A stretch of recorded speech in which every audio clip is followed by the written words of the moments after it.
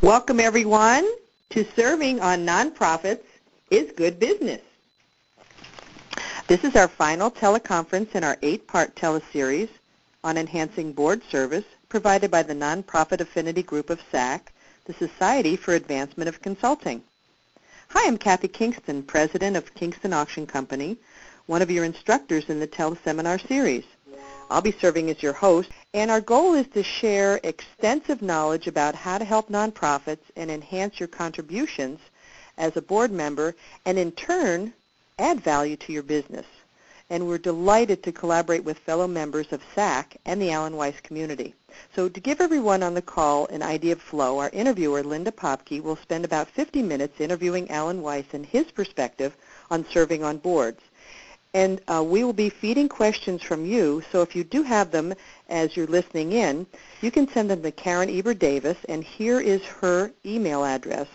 It's Karen at KED as in dog, consult, CONS as in Sam, ULT.com. So today, I'm excited about Alan's perspective on serving on a board, and I'd like to introduce today's interviewer and presenter.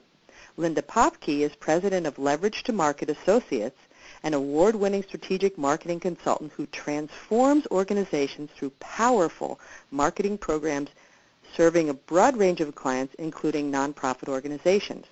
And our presenter today is Dr. Alan Weiss. He's the founder of Summit Consulting Group and the Society for Advancement of Consulting. He's the recipient of the Lifetime Achievement Award of the American Press Institute and an inductee into the Professional Speaking Hall of Fame, and the author of more than 500 articles and 44 books on consulting-related topics. He's served on numerous boards over the last 3 decades, including the Trinity Repertory Company, a Tony Award-winning New England Regional Theater, Festival Ballet, and chaired the Newport International Film Festival. His career is taking him to 59 countries and 49 states. Recipient of many prestigious awards, the New York Post called him one of the most highly regarded independent consultants in America.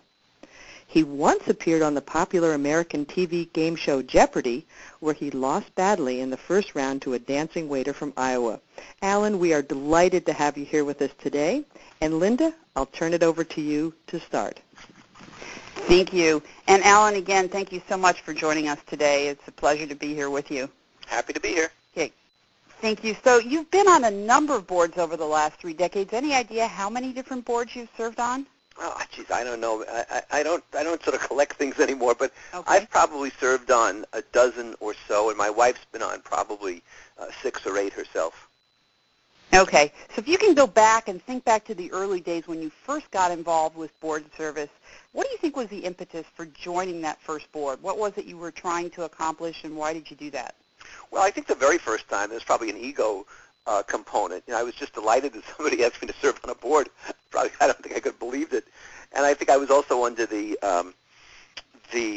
illusion that if you were on a board, you know, you'd see really governance in action and top board work in action, and you'd get to influence the organization and so forth. So I had sort of these idealistic hopes. But after that, I think my motivation was much more from the side of, do I believe in this organization? Is it something to which I want to contribute? Does it have a business repercussion for me in terms of my body of work or people knowing me or my own personal development and so forth and so on? So you say that you were under this illusion of being able to make some change. Talk to me a little bit about that. Is it really something that being on a board you can't affect change in an organization, or does it depend on the board? Well, it depends on the board and on the dynamics. Now, we're strictly talking here about nonprofit boards. We're not talking about for-profit boards. Absolutely, right. We'll stay away from HP and all those folks. Yes, okay. I want to differentiate that right away because I've consulted with a lot of for-profit boards. But on the nonprofit side, what you have more times than not are people on the board who are there for their name value, are there because they can contribute a lot of money, are there for political reasons. You know, they're the mayor's assistant or they're the school board chair or something like that. And you have relatively few people who really have the competence and the ability to be on the board.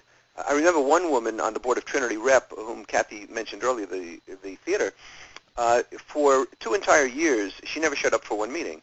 And I found out that she was on about 12 different boards. She was Hispanic, and everyone wanted this Hispanic representation at the time, and she was also a woman. It's perfect. I often thought we should break her leg, and therefore if she was also handicapped, we'd have the trifecta.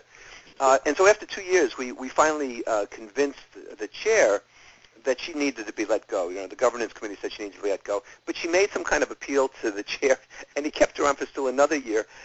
And all she did was collect board memberships like stamps. And, it's awful because I guess it looks good on her resume, but it's terrible for the organization. So these are the kinds of people you often find on boards. And some of them, and listeners might not like this, but some of them are not as interesting as sitting and talking to a redwood tree. Oh, interesting. Okay. So it's difficult to kind of build a rapport with some of these folks depending on why they're there and what their background is? Yeah, you have 2 or 3 problems. One problem is that you have some very honest, earnest, committed people who don't have the competence to be on the board. In other words, they should be in the volunteer group, they should be in the benefactor group, they should be somewhere else, but they shouldn't be on the board because they don't know anything about management or finance or legal or ethics or so forth. But they're nice people, but they shouldn't be there. Then you have people who are there because they want to exert personal influence. They want to engage in their own ego-aggrandizement or launch some kind of personal need. And so I served on a separate theater up here in New England, and I left that board because they were just committed to building an art center and purchasing this big armory and building some kind of center for New England instead of just focusing on their theater. And I told them they were crazy, and finally I left the board because it was disruptive. And sure enough, earlier this year, the armory, the art center, went bankrupt. And I said to them, I wrote them a letter, and I said, I would never tell you how to mount a production or direct it or act in it. How the hell could you tell me about strategy? Where do you get off doing that? So, I had to engage in a told you so.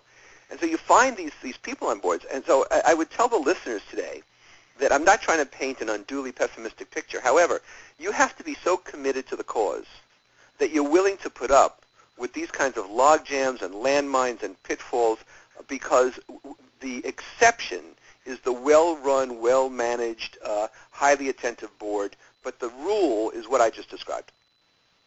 Yeah. So that's interesting. So how important is this passion for the mission of the board or what the organization is about? Is that paramount to everything else when you consider joining a board?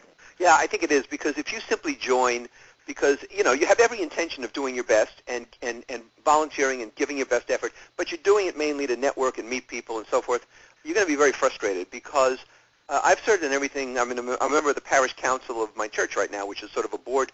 I've served on a shelter for battered women. I've served on, these larger nonprofits.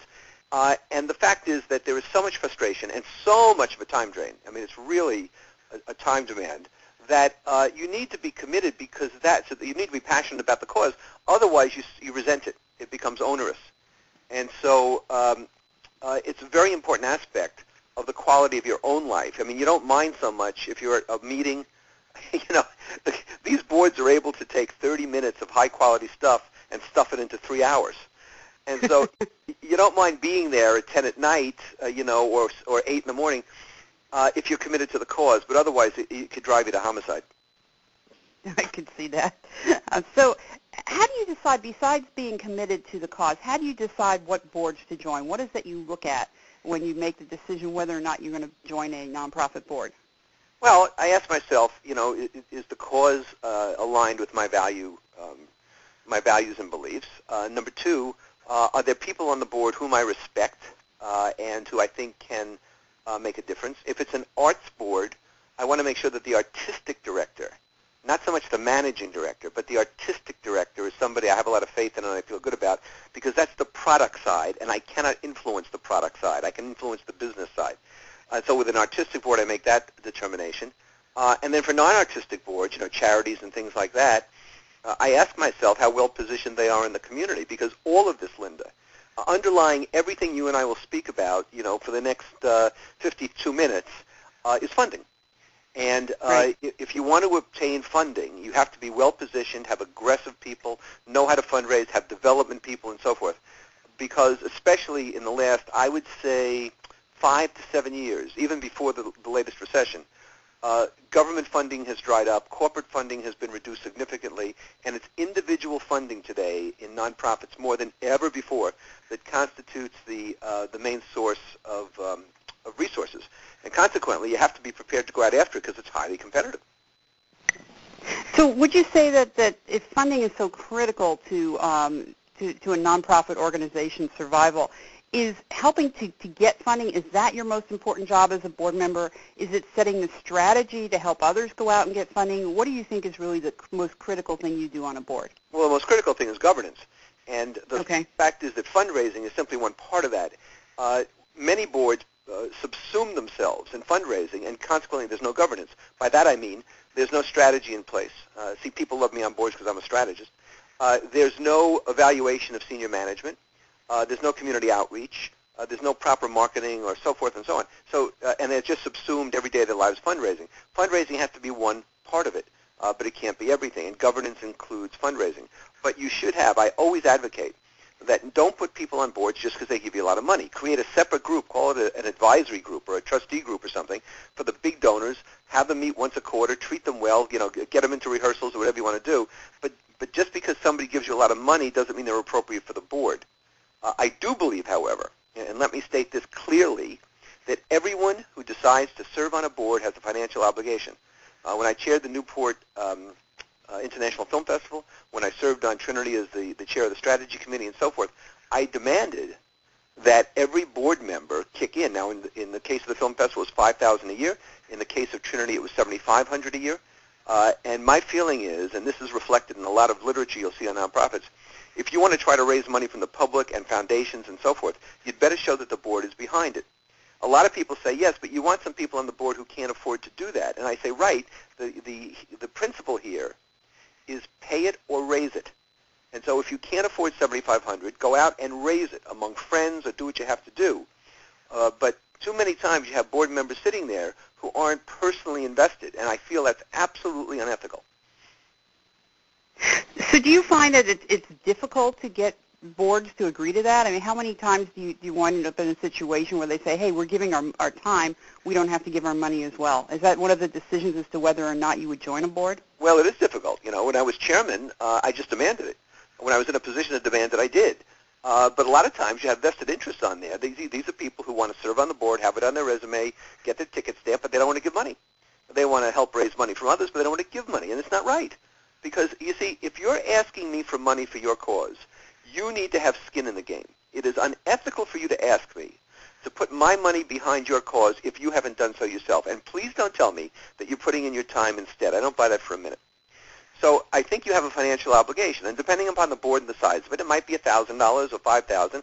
I mean, I'm guessing here, but I believe if you probably joined the board of Lincoln Center in New York, you probably have to be good for $250,000 a year. Yeah, that would make sense, sure. Yeah, absolutely. So in terms of the typical responsibilities that you're being asked to take on as a board member, besides the attending the meetings, attending the functions, financially being either donating the either pay it or raise it, what are the other typical responsibilities that you find as a board member that are being asked of you? Well, you have to be an advocate. You have to build the reputation and the knowledge of the place in the community. I think, secondly, you have to provide contacts. We had 4 or 5 criteria for board membership at a couple of places. One was personal financial giving. A second was bringing expertise to the board that it needed. But a third was having contacts whom you could introduce to the organization. So I think that's another obligation you have. And then I think still another is that you need to provide honest and candid feedback. I still meet with the executive director of Trinity up here once a month. I'm a major contributor. I left the board because I was just too frustrated, and I served for 6 or 7 years. But he meets with me one-on-one. We talk theater. We have a great time. And I give him feedback, and we discuss new initiatives. And now I was just at a performance Saturday night there, and my wife and I walked out at intermission. And, it's become more of an employment agency for the repertory company than the creator of new art or the resurrection of classic art. And I think that's a mistake in its mission, and I have to tell him that. And that's what board members have to do. Do you find that that's kind of unique, that a lot of board members don't want to raise those types of issues or rock the boat?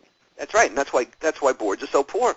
That's because either they have vested interest. You know, I've been interviewed recently on boards in Florida of blood banks where the executive director is making, $300,000-$400,000, and members of the board are doing six figures in business with the blood bank. Wow. And you find a lot of that crap going on. It wasn't that long ago. It was in the last decade that the CEO of the United Way, one of the largest charities in the country, was fired, and he was making something like $650,000 a year. I was on the board of a shelter for battered women here in Rhode Island as part of my PhD in psychology, and I had a real commitment, and I really, this is a strange word, but I enjoyed serving there. This was a wonderful cause, and I learned so much because battered women, cross economic boundaries and so forth.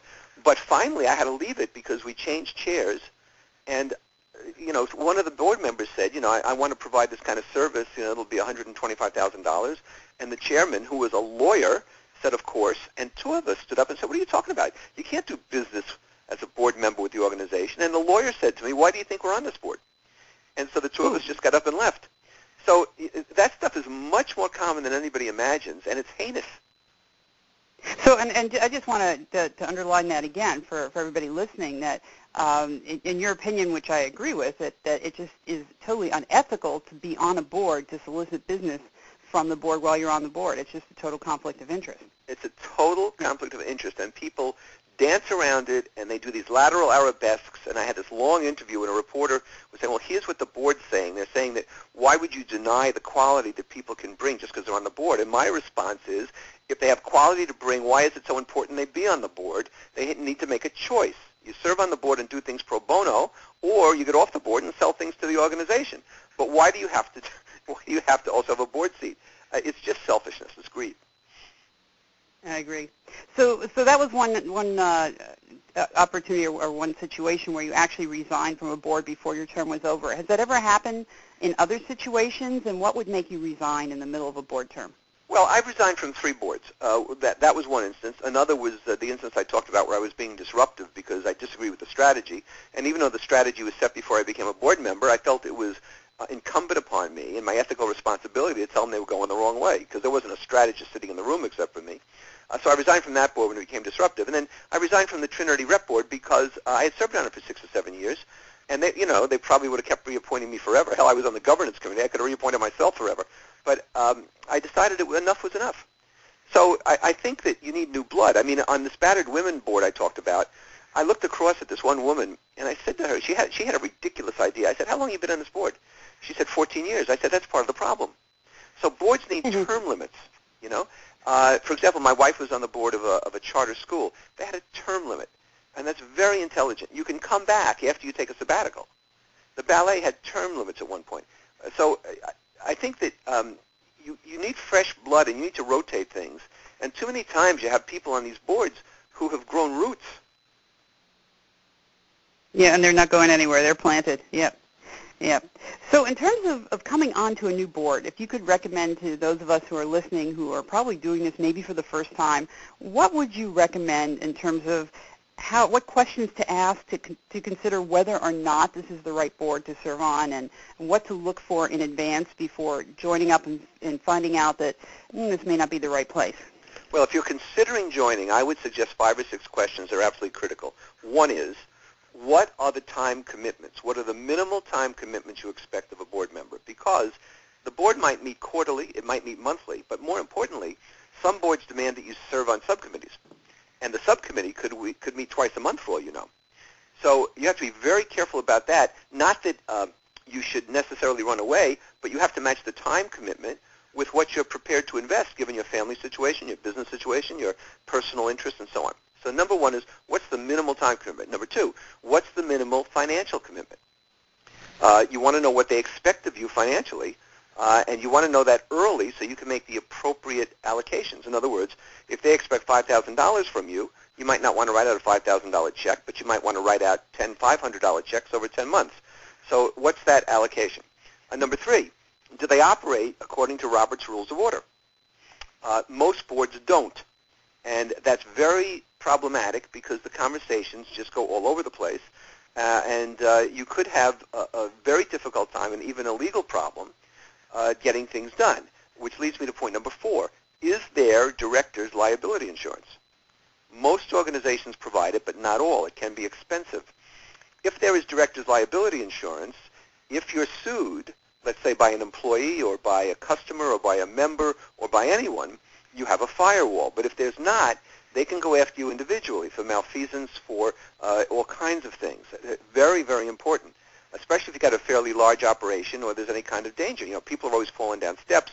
Employees claim that they were released inappropriately and so forth and so on. Number 5, I would ask, if you didn't know, who is the chair, who runs the meetings, and how are they run? That's very important because when you boil it all away, it's all about leadership. The fundraising and everything else, the focus of the energy invested will be dependent on how the leadership can move the organization, and that's vested in the person running the meeting. It's usually the chair. If the managing director is running the meeting, you have a problem because you have a direct conflict of interest. One of the problems with this other theater group is although we had a chair, the managing director really influenced the meetings and she had a personal agenda. So then the final thing I would ask, and all of these questions are essential, by the way. They're no special order, but they're all mandatory. The final question I would ask is this. I want to know what your financial condition is. I want to know if you're solvent. I want to know what the outstanding indebtedness is. I want to know in the last several years if you've met your plan on both the revenue and cost side and exactly what that looks like. These are public documents, so it can't be a question of they're private or hidden. You have to file these publicly with a nonprofit, and so they need to be made available. So you need to see if they've been successful in their forecasting, if they've been successful in keeping expenses down. You might find that, they tell you, oh, we're operating just great, but they've got a $400,000 balloon payment due the bank next year. All those things you want to know, again, because you have to be careful about your own liability.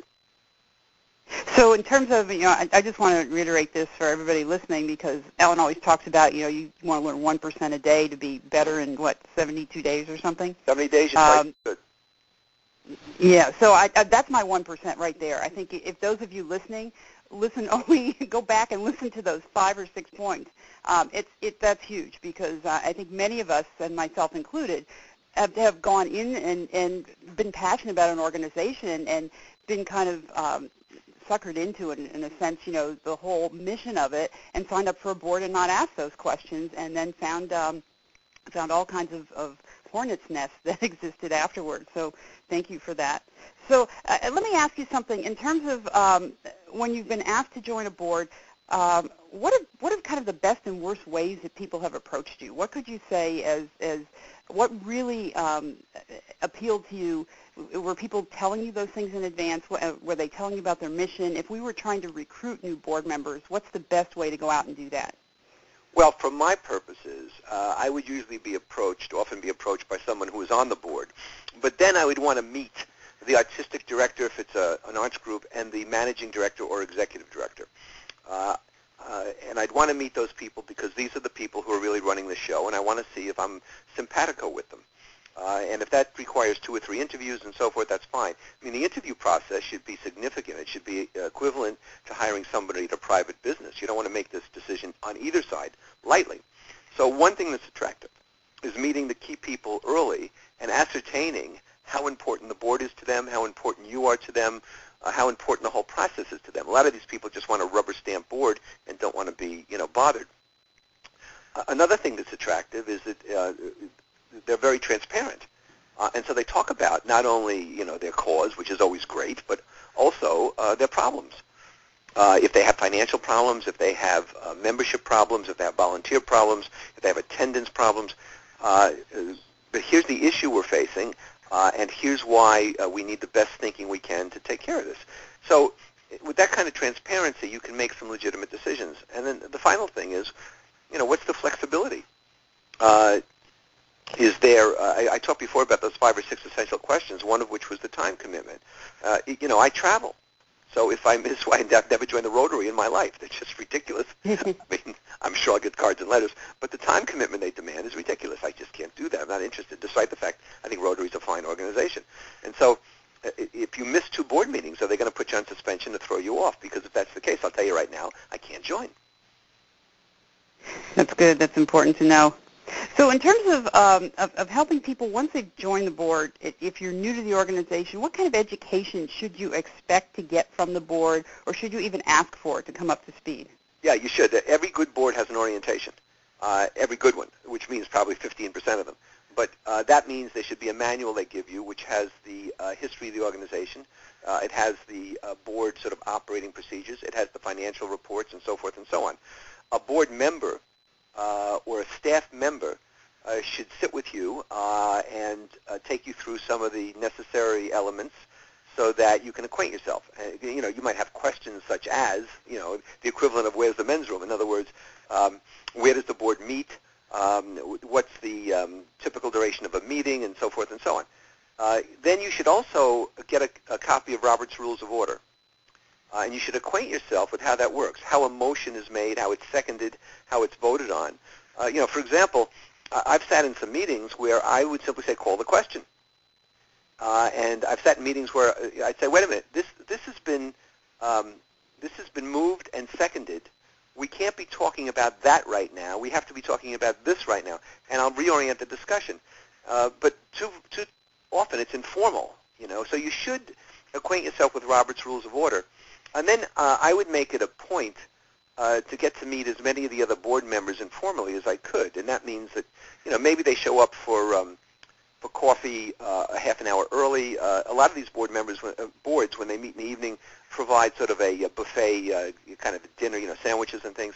But I would try to at least meet the other board members on a casual basis and get to know who my colleagues are if I didn't know them before. As a rule, if you're going to join a board, it's extraordinarily helpful to know one or two people on it before you get on it. Okay. So what do you do? So meeting a little bit casually before, how much do you do in terms of getting to know your colleagues sufficiently well to build that kind of sense of trust and respect? How much of that do you do outside of the board meetings? If they're not I wouldn't want to pester them. I mean, I wouldn't call them and say, I'm a new board member. I'd like to pick your brain for 15 minutes. I mean, that's a pain in the neck. But if there's not a formal orientation, I would find some place, some time, some opportunity to be with them. And, whether that's before a meeting or after a meeting, or it's during a meal or a break during a meeting, or if it's during a production of the company, or if it's during some kind of, publicity event, whatever it is, I would just try to, chat with them informally and get to know who's who and what's what. I would submit that after your first regular meeting, you'll have a very good idea of who people are who influence the most, who people are who you want to make a point to get to know better, and so on and so forth. Great. So in terms of you talked about a little bit earlier that one of the things that your responsibilities include is to be an organizational advocate. Any tips that you could give us as to how a new board member can fulfill that responsibility and be an organizational advocate for their board?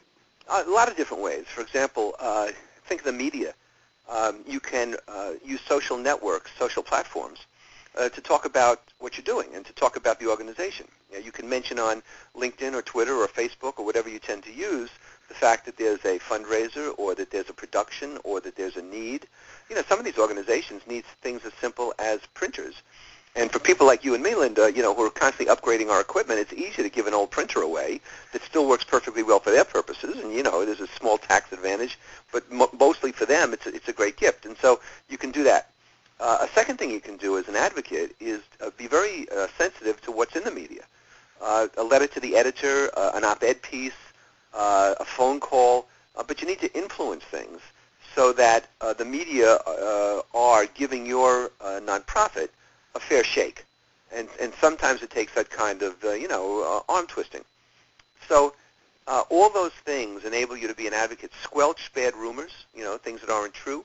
Hype good news. For example, here in the Trinity Rep, over 1 million kids over the years. Now this is Providence, Rhode Island. The entire population of the state is just under 1 million, I think. Over 1 million kids in Rhode Island over the last 15, 20 years, whatever it's been, have been through Project Discovery, which the theater puts on for free, and these kids see theater, discuss it in their classrooms. Actors from the acting company go into the classrooms and do some teaching. It's just a marvelous thing, and Trinity is justifiably proud of it, but never really done enough with it to tell the public. And so that's what I mean by being an advocate.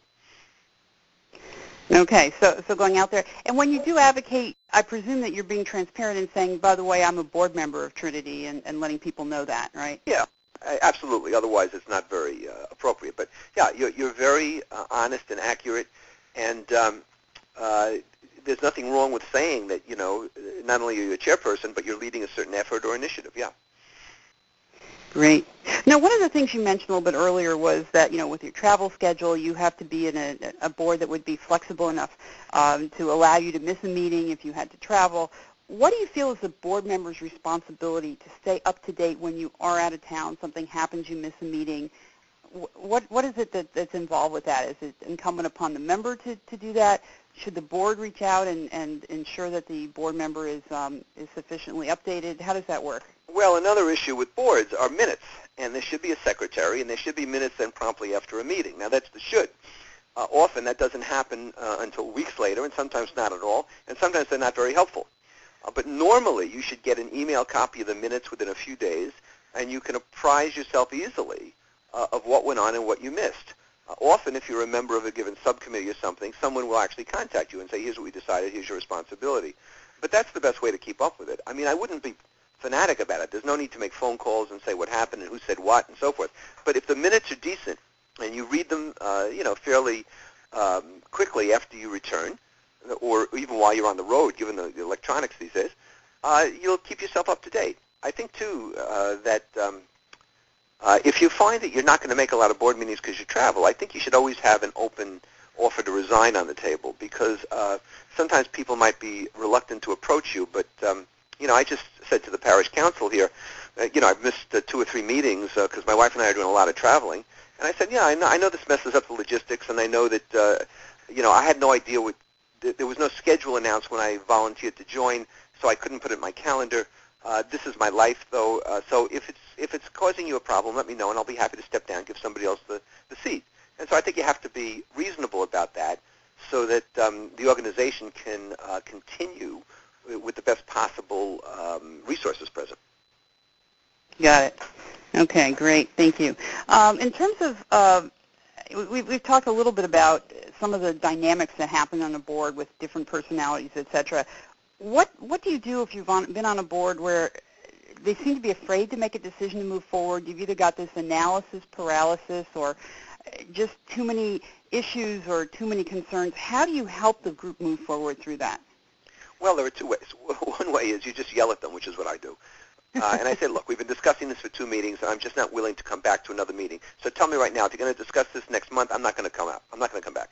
We have all the information we need. We need to make a decision. Now, I make a motion and that's right. The other way is to go to the person running the meeting, and you say to the chair, look, this is before the meeting starts. Would you agree with me that we're wasting our time on this? We should be doing other things, and we need to call this to a question today. And if that person says, yeah, Alan, you're right, I'm just not sure how to do it, I say, well, fine, here's how you do that. If they say, well, I want everybody to have a chance, I say, look, it's one thing to give everybody a chance. It's another thing to give them a chance over and over and over again. And I got to tell you, I just can't sit here and so you have to be that forward with it. And see, one of the reasons I think it's important to invest your time and your money is that they don't want to lose you. And they realize you're serious. Yep. They realize you bring a certain amount of competence. They realize you bring a certain amount of financial support, bring a certain amount of contacts. And so they're reluctant to lose you. And that's, like anything else, the way you influence a board or anyone else is about the power you use. Yep. Okay. That makes sense. In terms of, we've talked about some of the weaknesses that you've seen. What has been kind of the most frustrating experience for you, and what kind of advice would you give us if we ever got into that experience, or how to deal with perhaps avoiding something like that? Well, the worst experience in the board is lousy leadership. The meetings go nowhere. They're too long. They're boring. They don't accomplish anything. Deadlines aren't met. Fundraisers don't raise the right amount of money. People leave because they're disgruntled. There's not enough volunteers. So forth and so on. And that's all because of lousy leadership. And lousy leadership will damn any place, profit or nonprofit. And so the way I deal with that is I either try to get that changed or I leave. Okay. How do you know when it's time to leave? If they're not accepting your comments, you're not seeing change, how much time do you give it? Well, for example, I was on the ballet board. My wife and I were both on the board of the ballet here, and I was the vice president, which means you become president the following year. And I thought the board was pretty weak, and we had 3 successive bad presidents, in my opinion. They were good at other things, but not good at being president. And the one I was following, we had a budget that came up, and I said at a board meeting, this budget makes no sense. We're going to be at least $80,000 short, and unless each one of you is willing to reach into your pockets and make that up, it's unethical to vote for this budget. Well, the budget passed 19-5. 5 of us voted against it. Sure enough, the budget collapsed. And when the president said to me, we need to talk about how you're going to take over next year, I said, I'm not. I'm going to finish out my term this year, finish my obligations, and I'm gone. I'm not serving with this board ever again. And what was the reaction to that? Were they shocked? Yeah, they were shocked. They were shocked. And, yeah, because I bet they didn't expect you to follow through on that. Well, they thought I'd be their savior. Everybody looked at me and said, okay, when Alan's president. But the problem is, I am very fast running down a track. I am not very fast running down a track when I'm carrying 100 pounds of weight on my back and people are shooting at me. And so I tend to take cover. So, I don't have any kind of savior complex about me. If you want to at least give me your best effort, then I can probably help. But if you don't want to give me your best effort or you don't know how, then I don't have time in the day for that. Wow. So when you say, hey, I'm out of here, do you find that there's a reaction in terms of people trying to badmouth you or trying to put a bad spin from your perspective on what happened? Well, first of all, I don't care. Okay. I never care what people say or think. I mean, there's no way to go through life.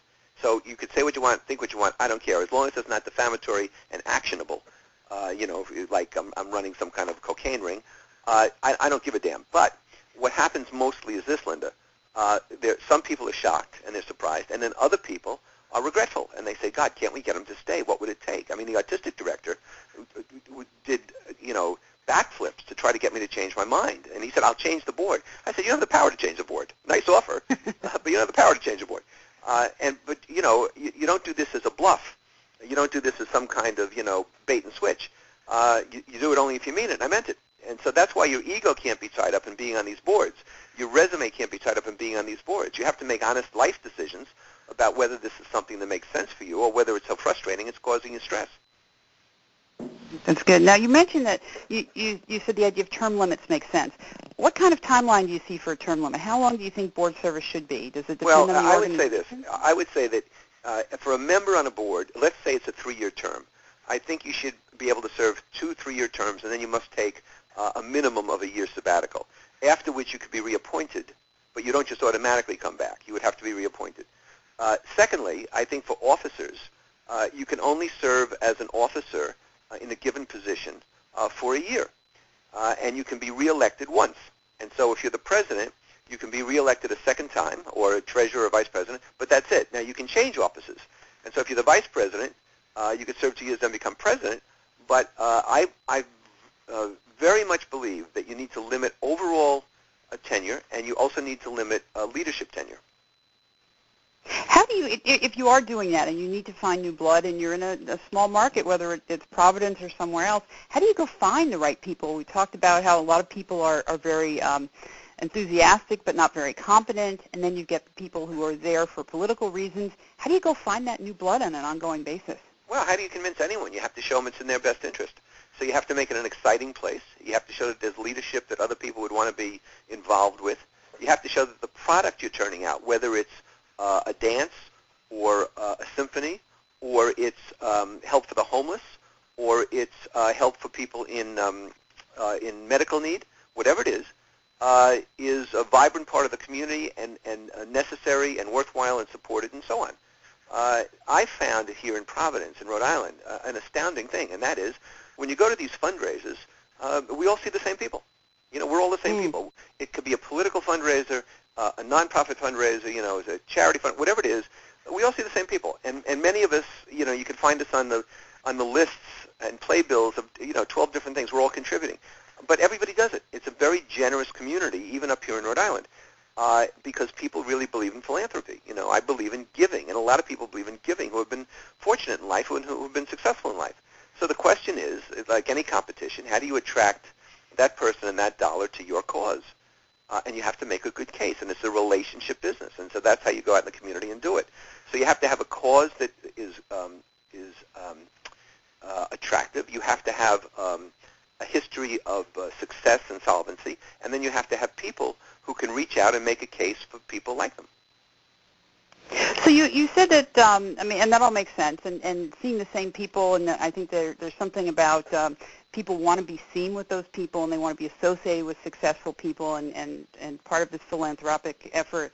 On the other hand, you get to the point where you can be on too many organizations just to be, as you mentioned, the checkoff, kind of like the Hispanic woman who was on every single board because she fit the criteria. Right. How do you know when you're on too many boards?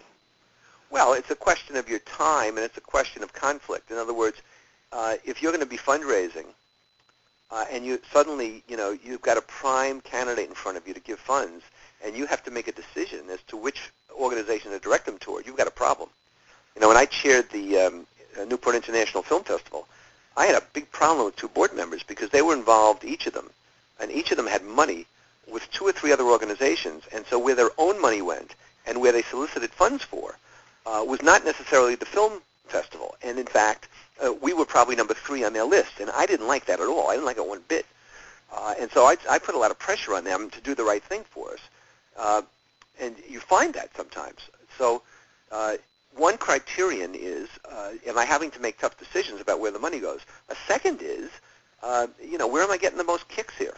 Where am I having the most fun, and where is it the most frustrating? And then the third is, what are the time demands? I mean, if you're going to, I've served effectively on 3 boards at once.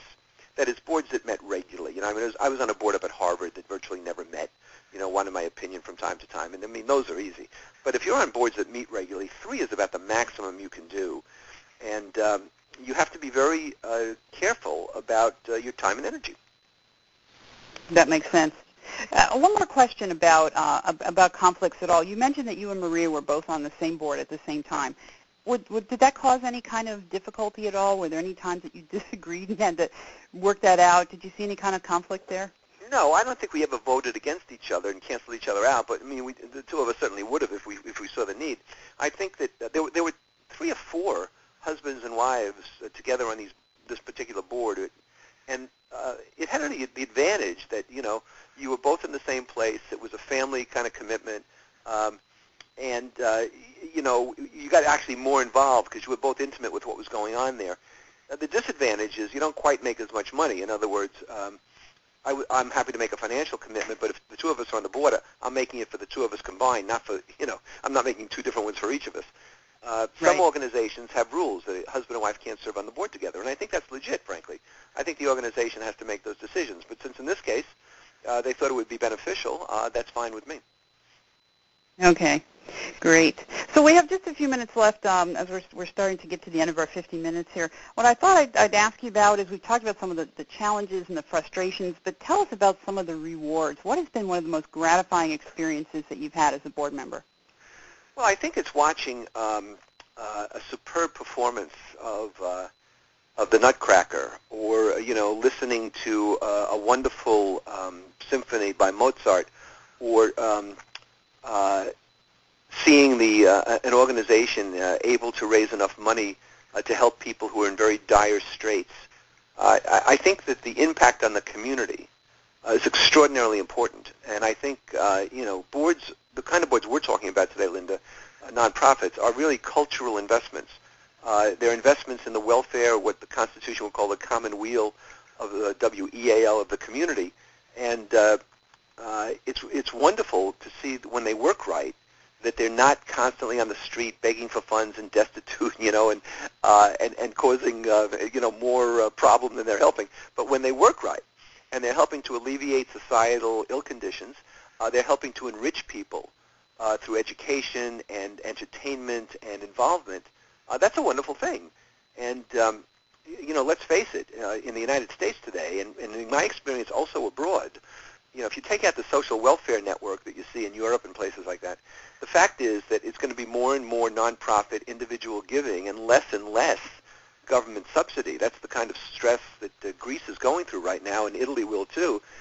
Less and less government subsidy and less corporate subsidy that's going to help communities. I just came back yesterday from the Hound Hike here for the East Greenwich Animal Protection League, and Maria and I are the main sponsors, which makes COFAX the main sponsor. And so there's an animal hospital, there's animal feed places and so forth, but they're all subordinate. The 2 of us are the main sponsors. And we believe very much that you don't put priorities and sequences on how you help people. In other words, you don't wait to help animals until all the streets are paved. You don't wait to help animals until everybody, has a home. The fact is you do these things concurrently. That's what societies do. You have to provide help concurrently and not sequentially. And so when that happens and all members of society are helped to some degree, that's when nonprofits are working well. That's great. That's wonderful to hear.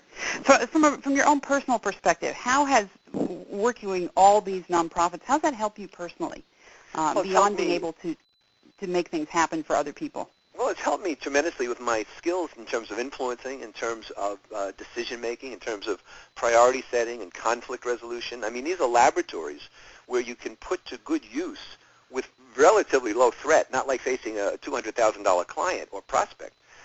You can put to good use your skills and see how they work and hone them and examine them. And that's a great byproduct of being on a board, is that if you're a consultant, as most people listening to this probably are, you can really use your consulting skills and hone them and improve them. And that's been wonderful. And that's another question I was going to ask you. How is serving on a nonprofit board both similar or different than the way you would consult for just a regular for-profit client? Well, it's different because with most consultants and most for-profit clients, they're not at a board level. And so you've got a specific project and a specific buyer. You don't have a group of people involved in decision-making. It's a much cleaner, stiletto-like operation. With a board, it's more like a shotgun. So it's much more difficult. Now, a for-profit board, we don't even have time to talk about today. That's another animal altogether. So, but it's very different from consulting within, say, Boeing or IBM or Merck. Okay, great. And then in terms of if you could give advice to us based on your career and your experiences over the last 20, 30 years of being involved with all these boards, what would you tell us as kind of the final thoughts to leave us with here? Well, I would say that board membership, board service, I think is an important part of your growth and maturation. I think that we all get to a point in our careers where we need to pay back, and nonprofit groups are a great way to pay back. I think that they have a multitude of advantages in terms of helping you to grow as an individual and helping other people grow as individuals. And I think, as I mentioned earlier, that they're more and more important than ever before in the communities in which we live. And that's why I believe in joining boards that are in the community in which I live. So be judicious in what you choose. Don't expect to stay there forever. And realize that sometimes you serve best by opposing most. That is, you don't serve well simply by agreeing. You serve well by doing what you think in your heart of hearts is best. Sometimes you serve best by opposing most. That's powerful. That's powerful. And I think that's a great note to finish on. So, Alan, in terms of giving back, I want to thank you for giving back to all of us and sharing your experiences. And I'm going to turn this back over to Kathy, who I think is going to have some final comments. Well, thank you, Alan. That was wonderful. And, I really appreciate everything you said. I work with a lot of nonprofits myself, and everything was really provocative, and we appreciate all of that you put into this. So, to everyone on the call, we've come to the end of our time today, and we hope you've really enjoyed this presentation by Dr. Alan Weiss. And this also concludes our teleseminar series, and we hope you've really benefited from the vast information presented in our last 7 sessions. And I hope you agree with us that serving on nonprofit boards is good business. So I'd again like to thank our presenter today, Alan Weiss of the Summit Consulting Group and the Society of Advancement of Consulting. And I'm going to just give a special thank you to all of our outstanding presenters from our nonprofit affinity group of SAC for creating and offering this superb series. And I just give them a little shout out right now, and that's Linda Popke, who's been our wonderful interviewer today from Leverage to Market Associates, Laura McCuska from the McCuska Group, Karen Eber-Davis, Karen Eber-Davis Consulting, Dr. Terry Temkin, Core Strategies for Nonprofits, Elizabeth DeClifford International, and myself, Kathy Kingston, with Kingston Auction Company. To close, we'd again, Alan, thank you so much for your wonderful support of this project. Thanks. Thanks to all of you for what you've done. I appreciate being with you.